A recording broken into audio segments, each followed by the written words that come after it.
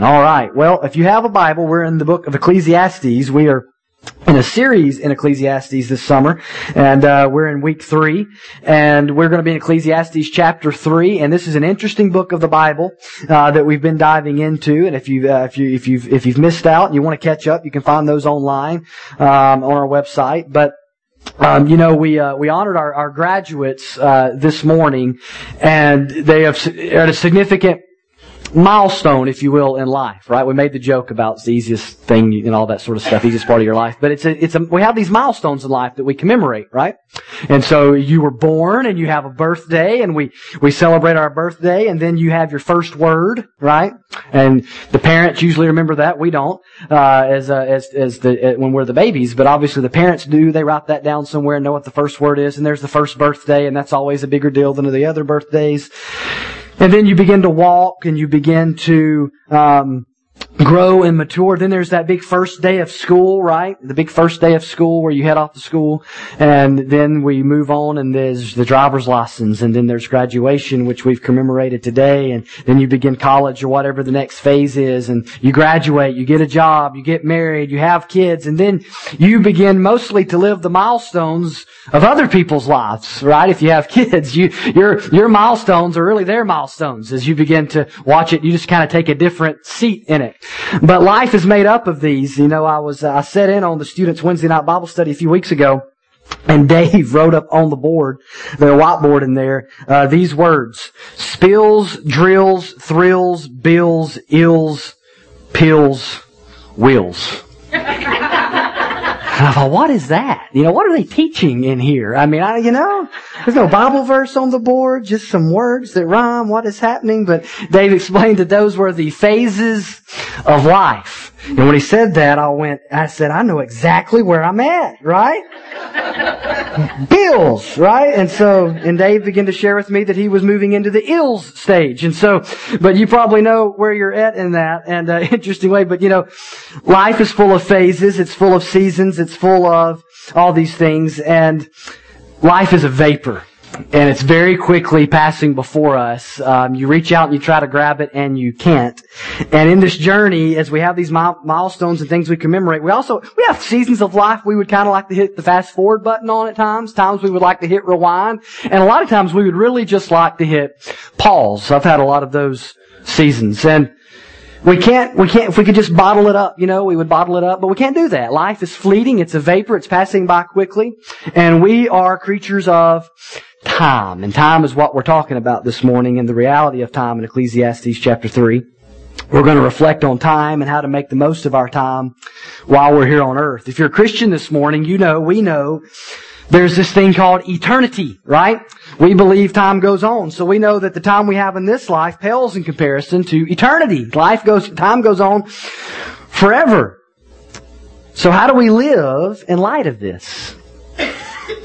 At the end of the day, whether you're a graduating senior or a middle schooler or a senior adult or a young parent or a single or a college student or a baby boomer or wherever you're at in life, the big key here this morning I want you to hear is do not waste your life.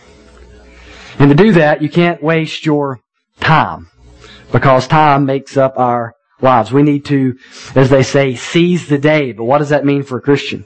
How do you live your times and seasons today in light of eternity? How would God have you seize the day? What does it look like? What does that mean? So Christian or not, there are 3 realities when it comes to time that we're going to see this morning in this chapter. We're going to cover the whole chapter. We're going to read the whole chapter. And we're going to move rather quickly through it. And so we're not going to get to really cover every little part, but we're going to look at the big chunk of this theme of time in Ecclesiastes chapter 3 as we're looking at this idea of what the writer calls life under the sun. Life in a broken and fallen world with all the stuff that comes with that. And we know life is broken and the world is broken. We can look around and we can see it around us. In our relationships, we see it on our news channels and we feel it in our own lives. And in the midst of that, this morning, how are we supposed to live out these days? How do we manage our time? And so we're going to look at the reality of the rhythm of time. And we're going to look at the reality of God and the reality of death. And so look with me at chapter 3, starting in verse 1. We're going to read chunk by chunk. Let's look at the reality of the rhythm of time there in chapter 3, verses 1 through 8. One of the most famous passages the most famous passage probably in Ecclesiastes, and partially famous by a group called the Byrds, who ripped this off for a rock song many years ago. For everything there is a season. Do not say turn, okay? For everything there is a season and a time for every matter under heaven. A time to be born and a time to die. A time to plant, a time to pluck up what is planted. A time to kill and a time to heal. A time to break down and a time to build up. A time to weep and a time to laugh. A time to mourn and a time to dance. A time to cast away stones and a time to gather stones together. A time to embrace and a time to refrain from embracing. A time to seek and a time to lose. A time to keep and a time to cast away. A time to tear and a time to sow. A time to keep silence and a time to speak. A time to love and a time to hate. A time for war and a time for peace. So let's pause there and talk about this rhythm we see here. What we're learning from this rhythm of time is that time is structured. There's a structure, there's an order, there's a sense to the things that are going on in this life. We see that there are seasons, he says, and there are times in life. When you look at this list, there are things you look forward to. There are things you may dread, things you may wish you could just skip and not experience, but things you wished weren't on the list, but they're there, right? And this is a poem that the writer puts in here to reflect on life. As one person said, it's not that you're necessarily going to experience every little thing in this. He's talking about the seasons of life and the certainty of change. See, there's a rhythm to life. And one certainty that we see here as we look at this rhythm of life is change. Life is full of change. It's really about one of the only certainties that we're sure of. And the other thing we see is common experiences, right? We can all look at this and see things that we've each experienced or will experience, whether it's weeping and laughing or whether it's birth and death. We share common experience in life on this time on earth, and it's an experience of change. D.A. Garrett writes, quote, "No one can be happy who has not come to grips with the reality that life is full of changes and sorrows as well as continuity and joy. We must accept that we are mortal and governed by time." And that's what the writer's talking about here. Some of these are enjoyable, some of these are not. And the thing you'll notice is, not only is it about change, but we can't control these things, most of them. We see that nothing lasts. It's all fleeting. It's always changing, and we're not in control of it. We don't dictate, really, these seasons, do we? The seasons are constantly changing, and we're not really in control. You know, if you go on a long road trip, let's say, like if we go back to Alabama to visit family and things like that, that's about an 11-hour drive back to where my parents live. And, you got to decide who's going to be in charge of the radio. Right, on a drive like that. And it's real simple. It's whoever's driving. Because they're the one that's got to stay awake and got to be happy and not irritable. And music can help with that, right? And so, what you don't do, so if I'm driving and I'm driving this long stretch, right? What I don't tend to do is to keep my finger constantly on the radio, or I don't hit scan and just listen every 30 seconds or so to pieces of music. I'm in a mood. Whatever that mood may be. And that mood may call for, as many times does for me, country music. Not some of what we have today that we call country music, or pop music, or rock music, or folk music, or Christian music, or whatever it may be, right? The mood you're in, right? And so you'll tend to listen to that for a while, then you'll be in another mood, and you might change it an hour or so later, but you don't just constantly skip around, right? That's frustrating. That's annoying if you're one of those people that's in the car constantly touching the radio station. And the thing about life is, it's kind of like, as we're on this journey, we're not the DJ. And we don't really control the season that we're in. And the seasons, kind of like the radio stations, they're constantly changing. And sometimes they change rather abruptly. There's a season for mourning and a season for rejoicing, and there's a season for keeping silent and a season for speaking, and a time to love, and all these sort of things, right? But sometimes it's rather abrupt. The season of life you're in can change like that. It can go from feasting to fasting without a moment's notice. That's just the reality. You cannot control the rhythm of life. You are not the DJ. You're not the chef in the kitchen mixing the ingredients together. But we do have to answer the question is, what season of life are we in? It's really frustrating when you don't understand that and you try to fight that, because these seasons aren't forever. High school wasn't forever for these students this morning, and life in general is not forever on this earth for us. Life is fleeting and you can't control it. So know your season. Know that whatever season you're in is temporary. And by the way, that can be good news. That can be good news. And because it can really affect you emotionally and spiritually and mentally, and in a lot of ways when we get stuck in this mindset that things are always going to be the way they are. We've got to accept the reality of this passage. Because if you don't accept the reality of this passage, of this rhythm of time, you won't prepare for death. And we do a very poor job of that. It's the last thing you want to think about. It's the one thing you can't change. We won't prepare for change. You know, people that just refuse to accept change and go with change can be, honestly, difficult people to be around sometimes. And we don't like change naturally, do we? But there's a lot of change in life we see from verses 1 through 8. And if you don't accept this, you won't really live in reality. And you'll constantly be fighting the reality that life's not perfect, and that seasons don't last, and that life's always changing. So there's a rhythm to life. But then in verses 9 through 15, he focuses on the reality of God. And that shows us that time and us are subject to someone. So there's this pattern, there's this structure to time, but time is also subject, and it's subject to God. Look at verse 9. What gain has the worker from his toil? I have seen the business that God has given to the children of man to be busy with. He has made everything beautiful in its time. Also, He has put eternity into man's heart, yet so that he cannot find out what God has done from the beginning to the end. I perceived that there is nothing better for them than to be joyful and to do good as long as they live. Also, that everyone should eat and drink and take pleasure in all his toil. This is God's gift to man. I perceived that whatever God does endures forever. Nothing can be added to it, nor anything taken from it. God has done it so that people fear before Him. That which is already has been. That which is to be already has been. And God seeks what has been driven away. Let's go down through verse 17. Moreover, I saw under the sun that in the place of justice even there was wickedness, and in the place of righteousness even there was wickedness. I said in my heart, God will judge the righteous and the wicked. For there is a time for every matter and for every work. So he brings up God. He doesn't bring up God in the first 8 verses, but verses 9 through 17, he talks much about God. And he's drawn this picture of events and of seasons and of this uncontrollable nature and rhythm to life. And as one person said, that picture of the seasons of life out of control can kind of feel like a prison if you look at it from the wrong perspective.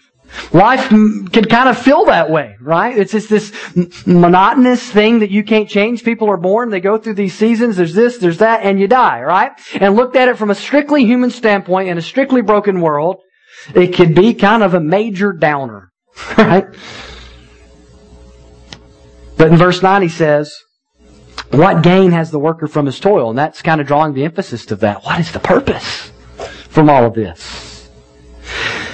And he says, I have seen the business that God, and he inserts God, has given to the children of man to be busy with. He's used that phrase before, and he's starting to insert the sovereignty of God into the situation.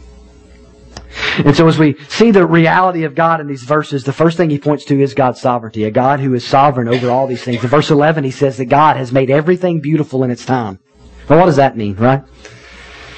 Is that about, ugly people becoming pretty? No, not really. I mean, that's not really what it's about. Yeah, we're all pretty to God. I get that. But that's not what the verse is about. It really, beautiful there can be translated right or appropriate. It's speaking to God's sovereignty and making sense of things. He makes things right in its time. He makes things appropriate in its time. He makes everything beautiful in its time. He makes things fit in its time. In other words, you're not the DJ, but there is a DJ. You're not the chef, but there is a chef. There is someone who is at work. And life is not just random chaos. And in a world full of change and seasons, in a world full of complexity, in a world that makes it obvious that you and I are not in control, we need to feel and know that someone is in control. The tension here, though, is he says also he has put eternity into man's heart, yet so that he cannot find out what God has done from the beginning to the end. There's a tension. He's put eternity into your heart, but so that you can not find out what has been done. So while we deal with the reality of time and seasons and being fleeting beyond our control, we long for more. We long for eternity. You were made for eternity. You were made for eternity. You were created to live forever. You know, sometimes you experience these moments that, as I mentioned earlier, that you wish you could just kind of hit the pause button. You think, if I could just bottle this moment up, if life would just go on like this, if I could just hit pause and just stay right here for a long time, whatever that moment may be, you'd think, man, life would be perfect. You know why you long for that? It's because you were made for eternity. Dogs and cats don't think that way. You think that way because you're made for eternity. He has put eternity in your heart. There is a longing for more. You were made for more than fleeting moments. You were made for eternal, never-ending joy. That's what you were made for. And deep in the human heart is the echo of the Garden of Eden. Every human heart. Because God made us to live forever. But sin came in, right? We sinned. We rebelled against God. We shook our fist at God. You say, well, I didn't do that. Adam and Eve did that. Adam and Eve did that, and every single one of us have done it since then. We're sinners by nature, and we're sinners by choice. You sin because you're a sinner. You're not a sinner because you sin. We're born into this world bent towards sin. We don't have to be taught to sin, right? And so, yeah, we're broken and we're messed up and we're sinners and we've rebelled against God, and so we die and life is fleeting and life is perishing and death has come into the world. But deep inside we know we were made for more than this. And that every soul, that every person will live forever somewhere.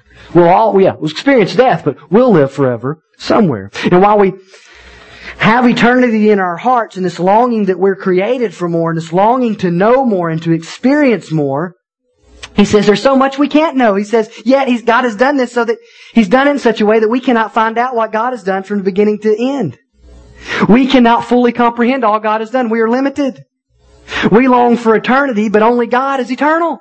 So wait, Josh, you just said that we're going to live on forever somewhere. Yeah, but you have a start date. There was a time you were not. There was a time I was not. Cannon, my little 3-year-old, he's having trouble grasping that. He sees a picture of Mom and Dad and he's not in it. Where am I? You weren't here yet. Am I in Mommy's tummy? No, you're not in Mommy's tummy.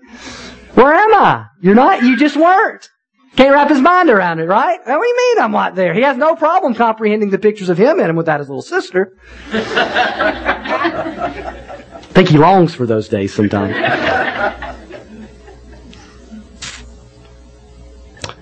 Only God is eternal.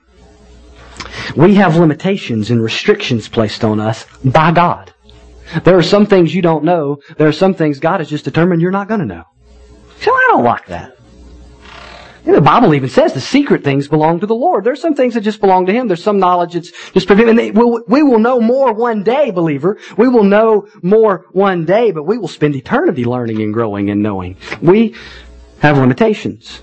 And in this life, we have frustrations, we have struggles, we have seasons we wish we didn't have to experience, and ones we wish we could pause, but only God understands completely all that He is doing and has done, and it can make sense of everything that we go through. And maybe today you're frustrated and angry, maybe you're down, and maybe it's due to the season of life you're in. Or maybe it's due to something you don't understand right now about life and what you're experiencing, or have experienced in the past.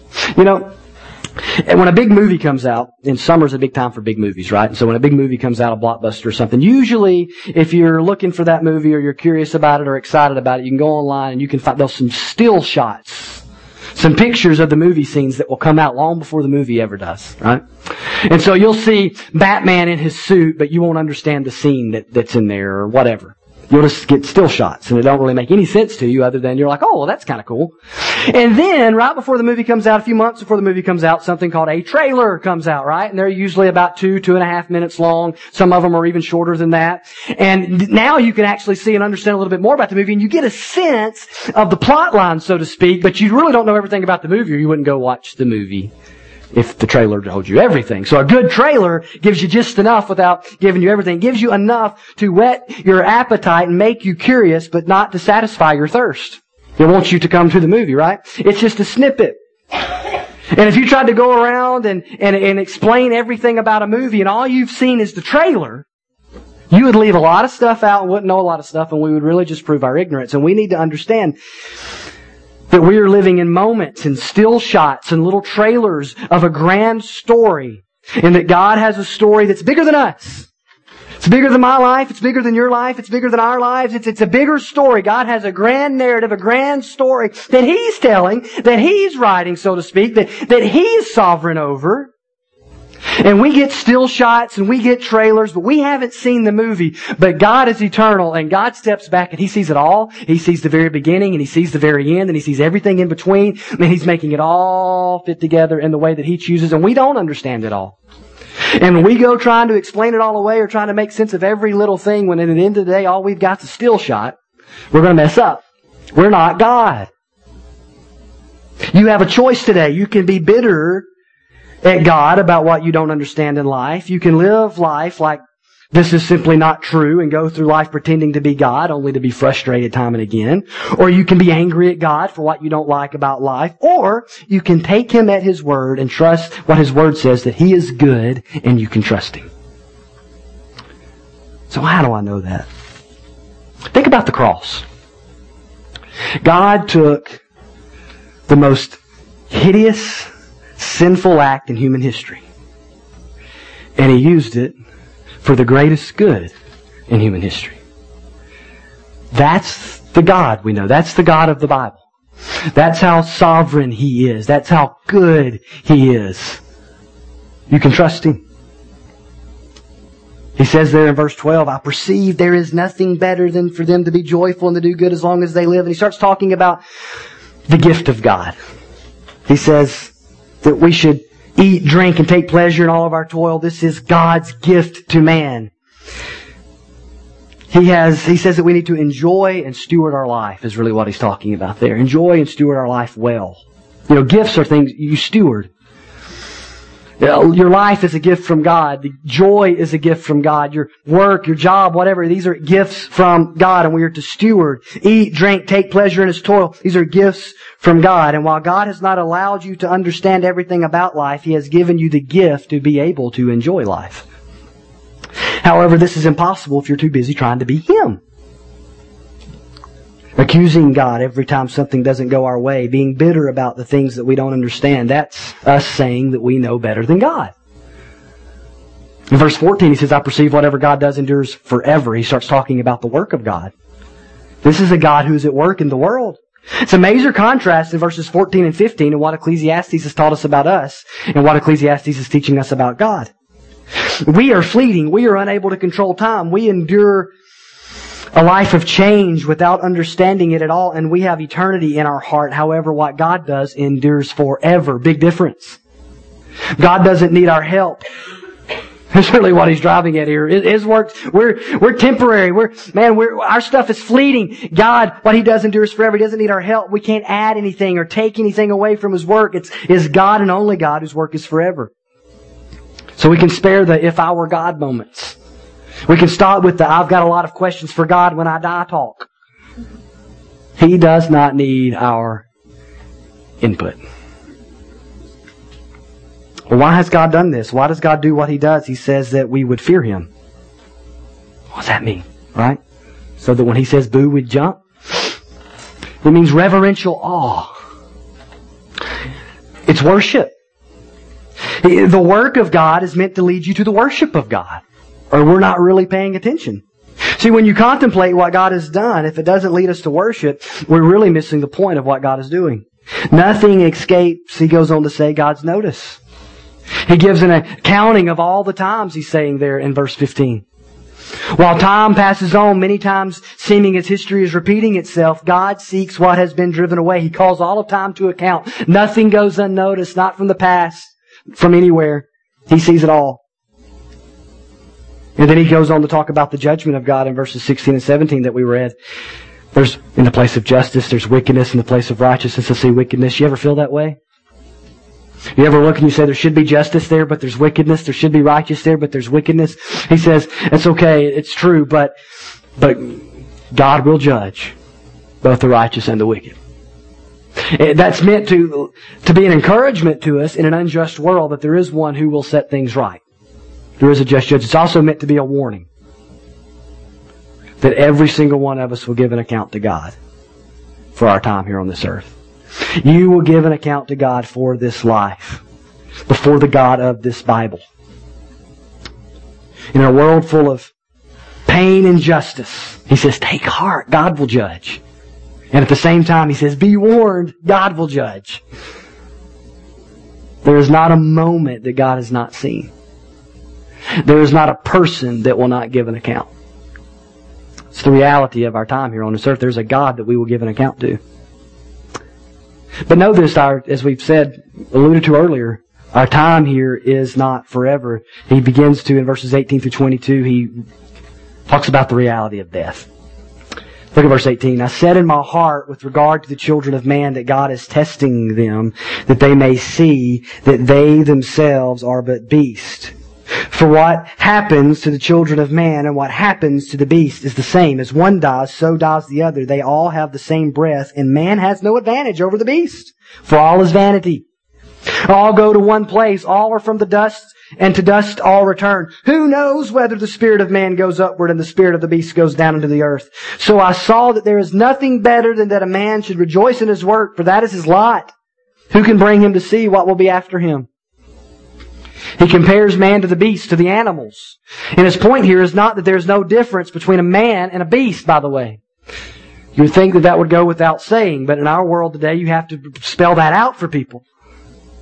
That the biblical worldview is that there are animals and that there are people, and that people matter more every single time. Even the people you don't like. Right? They're made in the image of God. Animals are not. So he's not saying that, hey, we're just like the animals and there's no difference. That's not his point. What's his point? His point is we have a common experience with the animals. There is a way. This is meant to humble us, this passage. It's meant to show us that there is a way that we're like the animals.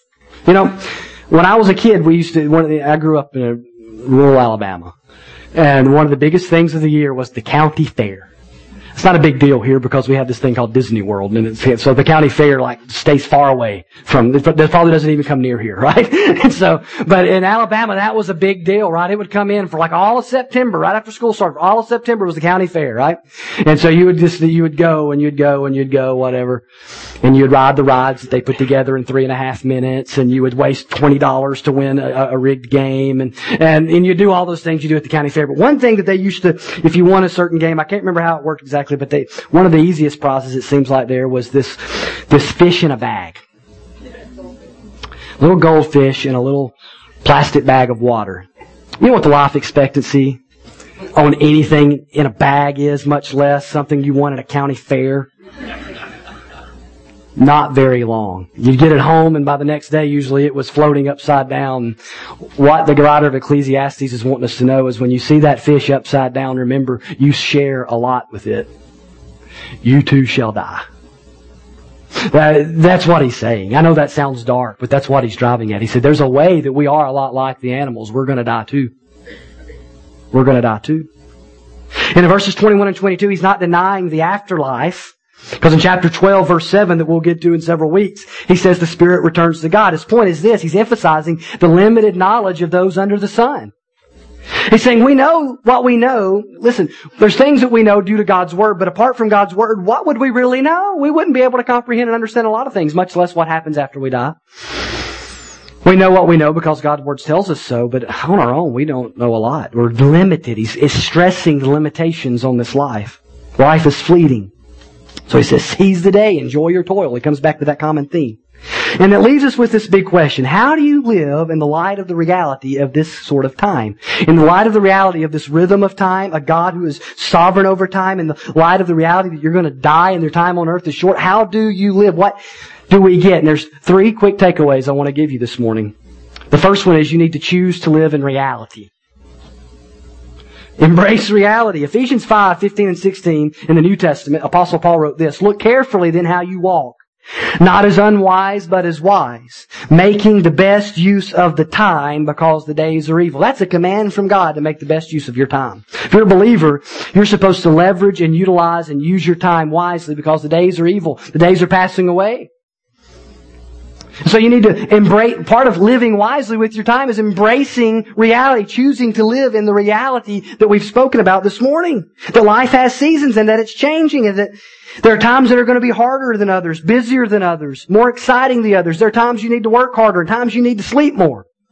And just embrace the reality of this life. And at the same time, you don't control it. Embrace that and choose to live in the reality that while you don't control everything, there is one who is sovereign over everything, and that is God. Life is not meant to be lived with you at the steering wheel, right? God is not a co-pilot. He wants to be in control. He is in control. And He wants you to yield control of your life to Him. And short of Christ's return, you're going to die. And that's a reality not to run from, but to live in light of. I'm telling you, if you live life like you're never going to die, you will live a poor life. Teach us to number our days that we may gain a heart of wisdom, the psalmist said. You know who doesn't number their days? A fool. You can't live wisely if we don't number our days. I'm not talking about being morbid and having some weird clock on your computer, or something like that. I'm just saying live in light. Prepare to die. Live in a way that says, I'm going to meet God one day. And this life is going to expire. Accept reality. You're not going to be a student forever. You're not going to be single forever. You're not going to have your kids at home forever. You're not going to be in good health forever. And you're not going to live on this earth forever. And much of it is out of your control. So choose to live in the light of reality. Number 2, choose to live in light of God's good gift. Life's not a passive activity. It's an active activity. You know, a lot of people sit around and talk like life just always happens to them. They're always the victim. And sometimes we are. But life's not meant to be something that's always happening to you. What does He say? He says, you be joyful. You do good. Those are active things. It's a choice. You go out and choose to enjoy your life and choose to do good. This is God's gift to man. You can't enjoy life apart from Him. When He says enjoy life, He's not talking about some hedonistic pursuit. It's all under the context of God's gift to man. It's all under the context of living life in light of God, in light of the Creator, and how He would say you should live it, and how His Word says you should live it. Enjoy life by living in sync with God, not by living in rebellion with God, would be what He would say. And when He says do good, what does that mean? Listen, there's no doing good apart from doing God's will. He goes on to say that it's God, it's what He does that endures forever. So when He says do good, it's in light of that context. Doing the will of God. Ephesians 5:17. I read you 5:15 and 16. 5:17 says, do not be foolish, but understand what the will of the Lord is. If you want to use your life wisely, you've got to understand God's will and do God's will. You say, what's God's will? This is God's will. Well, that doesn't tell me where to go to college. That doesn't tell me who to marry. That doesn't tell me what to do for a living. That doesn't tell me whether I should buy this house or not. You're right. But I've never met someone who sought to do the revealed will of God that just continually messed up the unclear things in the will of God. When we get busy doing what we know to do, what God's Word tells us to do, everything else just tends to fall in place. Not that there's not struggles and failures and seasons of prayer and fasting and seasons of being really curious, but you get busy doing what God says. And He has a way of helping the other things fall into place. Life is never all it could be if it's not lived in the light of the Creator. So choose to live life in light of God's good gift of joy and enjoying life and living what Ecclesiastes would say the good life. And thirdly, choose to walk in the fear of the Lord. He says the reason God does what He does is so that people would fear before Him. We said that meant reverential awe. He's not speaking of God being spooky. Like He's going to do something bad to you. He's speaking of God being awesome. He's speaking of God and being God and us responding to God as we should respond to God, and that's with awestruck worship.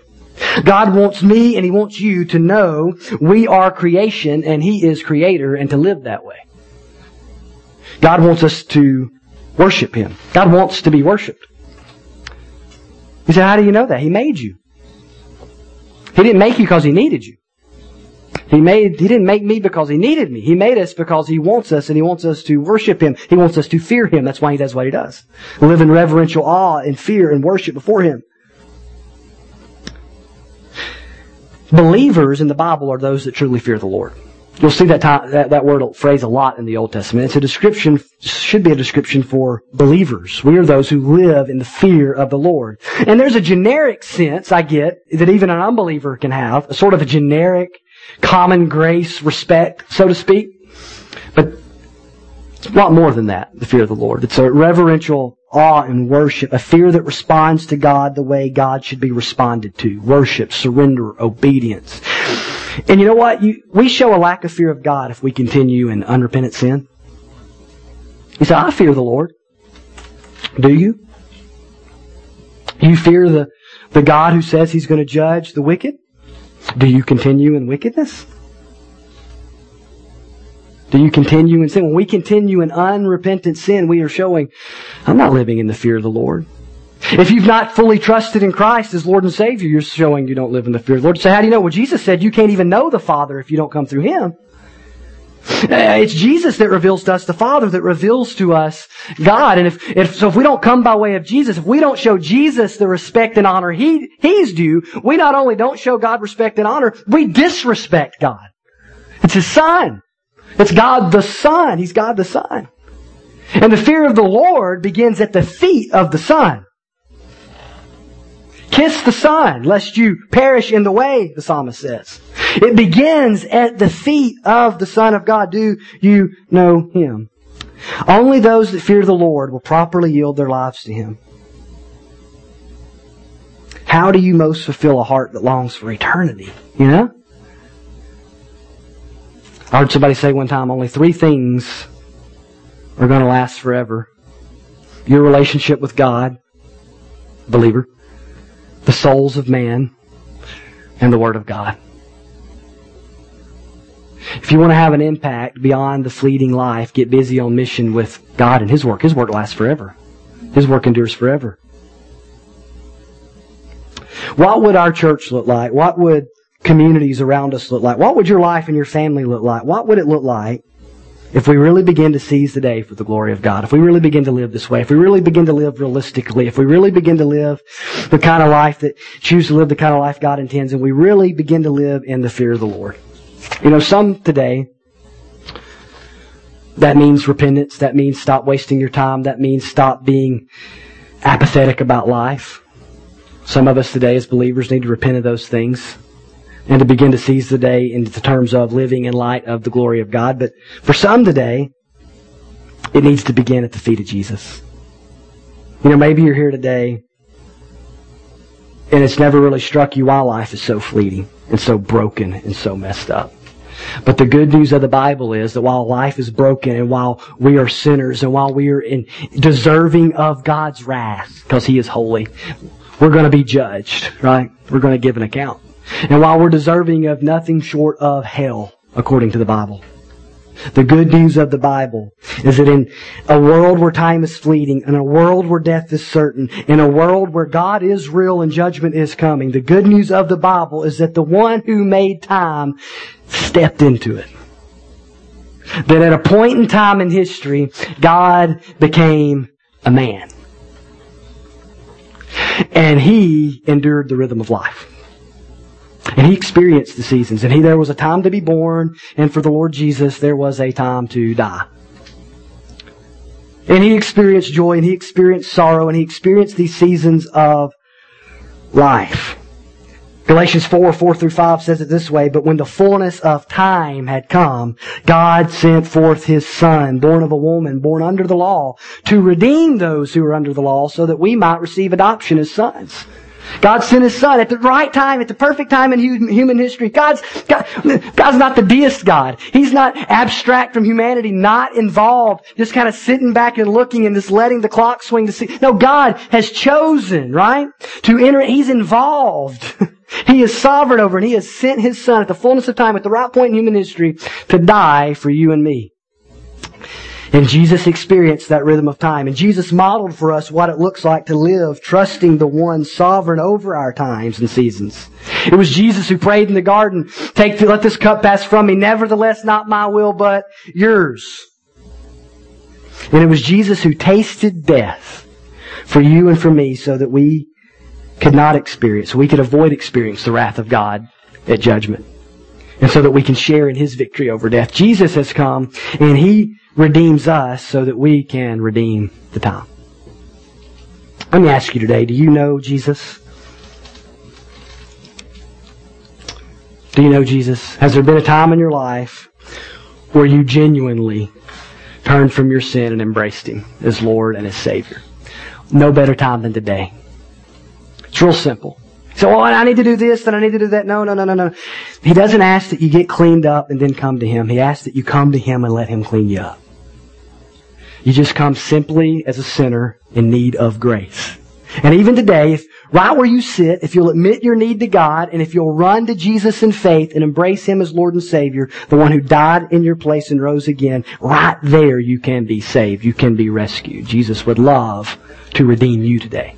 And you can begin living a life redeeming the time. Believer, are you redeeming the time?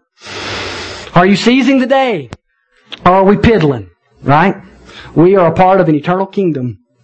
And Jesus says, seek first my kingdom. Why? It's the things of His kingdom that last forever. It's what's most important. Are you doing that?